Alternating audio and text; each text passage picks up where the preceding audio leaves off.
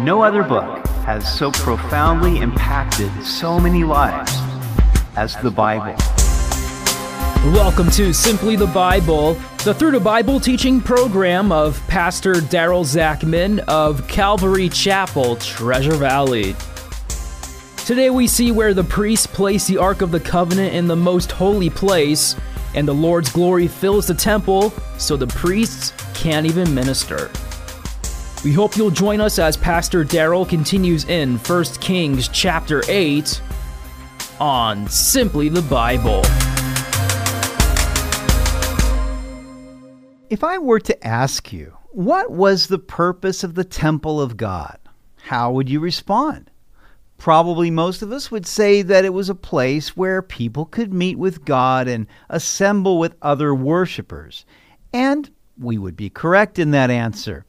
But its original purpose was to give God a place where he could dwell with his people. Solomon was commissioned by God to build the temple. It took him 7.5 years to do it. Now it was time for the Lord to possess his house. We continue in 1 Kings chapter 8. Now Solomon assembled the elders of Israel and all the heads of the tribes, the chief fathers of the children of Israel, to King Solomon in Jerusalem, that they might bring up the ark of the covenant of the Lord from the city of David, which is Zion. Therefore all the men of Israel assembled with King Solomon at the feast in the month of Ethanim, which is the 7th month. This was a very important day, and Solomon wanted to assemble all the leaders of Israel to witness it. David had moved the Ark of the Covenant to the city of David, which is also called Zion. There he built a tent for it, but the rest of the tabernacle had been in Gibeon, about 5.5 miles north of Jerusalem. Now everything would be brought together into one permanent temple that would be the house of the Lord.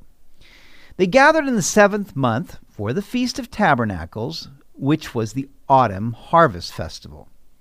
So all the elders of Israel came, and the priests took up the ark. Then they brought up the ark of the Lord, the tabernacle of meeting, and all the holy furnishings that were in the tabernacle. The priests and the Levites brought them up. Also King Solomon and all the congregation of Israel who were assembled with him were with him before the ark, sacrificing sheep and oxen that could not be counted or numbered for multitude. Then the priests brought in the ark of the covenant of the Lord to its place into the inner sanctuary of the temple, to the most holy place, under the wings of the cherubim. For the cherubim spread their 2 wings over the place of the ark, and the cherubim overshadowed the ark and its poles. The poles extended so that the ends of the poles could be seen from the holy place in front of the inner sanctuary, but they could not be seen from outside. And they are there to this day. Nothing was in the ark except the 2 tablets of stone which Moses put there at Horeb, when the Lord made a covenant with the children of Israel when they came out of the land of Egypt. When David first attempted to transport the Ark of the Covenant, he made the mistake of putting it on a cart, and someone died as a result. But the prescribed manner was that the priests would carry the ark on poles, which is what they did here. The Ark of the Covenant was the only original tabernacle furnishing in Solomon's temple. The golden altar of incense, the 10 golden lampstands, and 10 tables of showbread were all newly built by Solomon, as was the bronze laver, or sea, and the bronze altar for burnt offering in the courtyard of the priests. On that day, so many sheep and oxen were sacrificed that they couldn't be counted. Why was that? Was it for celebration or for atonement in case they made a mistake transporting the ark? I don't know. The priests put the ark in the most holy place under the cherubim. These 2 cherubim stood 15 feet tall, facing the door to the holy place with their wings spread out and touching at the tips so that they covered the entire 30-foot width of the inner sanctuary.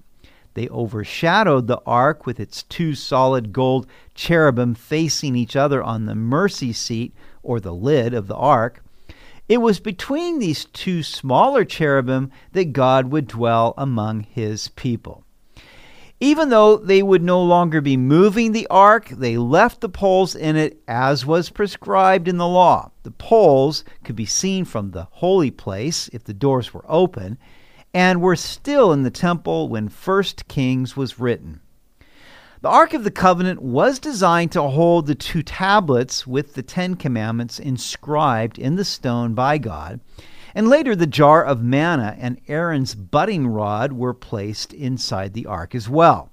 These were to testify of God's miraculous provision of food and his supernatural selection of Aaron and his sons to be the priests. But now the only thing that remained in the ark were the two tablets. In the end, it isn't the supernatural miracles that endure, but the everlasting Word of God. Jesus said that heaven and earth will pass away, but his words will never pass away. The same is true in our lives. Experiences of God's presence and his provision are wonderful. They confirm our faith, but it is the Word of God that is the rock on which our faith is built. And it came to pass, when the priests came out of the holy place, that the cloud filled the house of the Lord, so that the priests could not continue ministering because of the cloud, for the glory of the Lord filled the house of the Lord.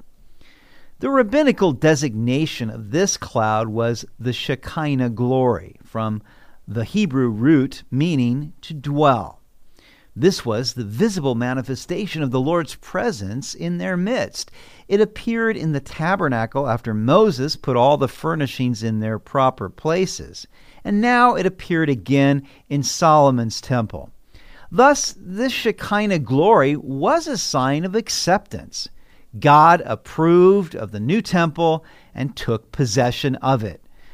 How wonderful this must have been for everybody involved. There have been times in a worship service where we have felt the presence of God so thick that we cannot help but lift our hands and give God praise. But this presence of God so filled the temple that the priests couldn't even minister, and they had to get out of the sanctuary.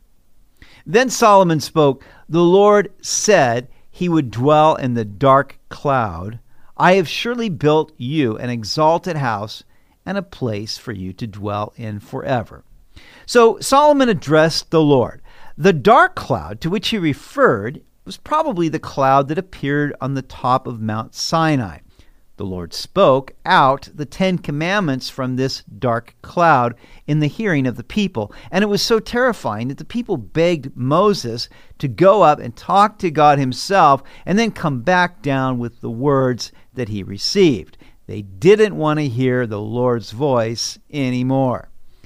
Indeed, Solomon had built the Lord an exalted house. It was as permanent as he could make it, but would it really be the Lord's dwelling place forever? Perhaps it would have been had the people continued to follow the Lord, but that was not the case. And the day would come when the prophet Ezekiel would see the Lord's presence depart from his house. Then the king turned around and blessed the whole assembly of Israel while all the assembly of Israel was standing. And he said, "Blessed be the Lord God of Israel, who spoke with his mouth to my father David, and with his hand has fulfilled it, saying, Since the day that I brought my people Israel out of Egypt, I have chosen no city from any tribe of Israel in which to build a house, that my name might be there. But I chose David to be over my people Israel. Now it was in the heart of my father David to build a temple for the name of the Lord God of Israel. But the Lord said to my father David, Whereas it was in your heart to build a temple for my name, you did well that it was in your heart. Nevertheless, you shall not build the temple, but your son, who will come from your body, he shall build the temple for my name. So the Lord has fulfilled his word which he spoke, and I have filled the position of my father David, and sit on the throne of Israel, as the Lord promised.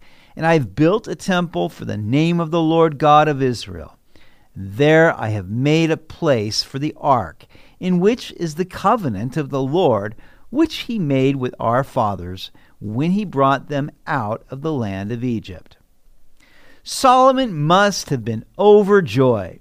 His most important life's work had been completed, and the Lord blessed it with his presence.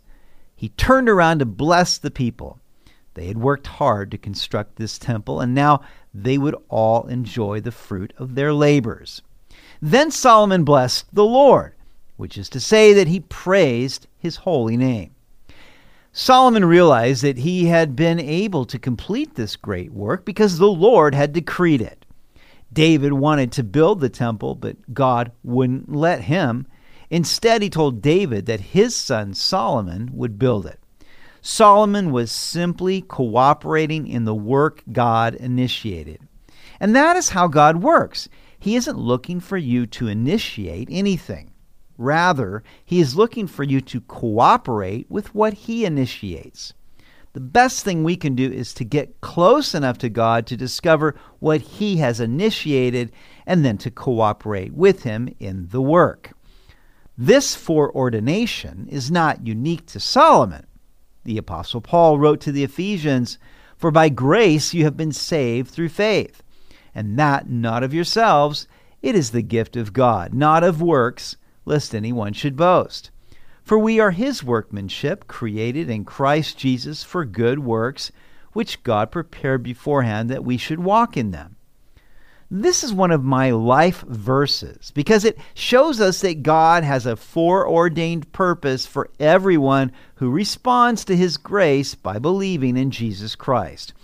We can only believe because God has chosen us, and he has chosen us for good works, which he prepared beforehand that we should walk in them. That isn't only for Solomon, it's for you and me as well. Therefore, there are two questions we must ask ourselves. First, have I responded to God's grace by believing in Jesus Christ? And second, am I willing to walk in the good works which God has prepared for me? Again, God initiates, we cooperate. Solomon had made a place for the Ark of the Covenant. In fact, this was the purpose of the temple, to house the Ark, where God would dwell among his people. The last temple was destroyed in 70 AD. There is no more physical temple that can be called the house of God. Jesus made it clear that he was the temple of God, for he came to dwell with us. And now we who believe in him are the temple of God, for God dwells with us and in us by the Holy Spirit. Now his covenant is not written on tablets of stone, but upon our hearts. This is the glory of the new covenant. You've been listening to Simply the Bible, the Through the Bible teaching program of Pastor Daryl Zachman of Calvary Chapel, Treasure Valley. For more information about our church, please visit our website at calvarytv.org. To listen to other episodes, go to 941thevoice.com or check out our iTunes podcast. Tomorrow we'll see where Solomon dedicates the temple with a powerful prayer that God will incline his eye and ear to all who seek him there. We hope you'll join us as we continue in the book of 1 Kings on Simply the Bible.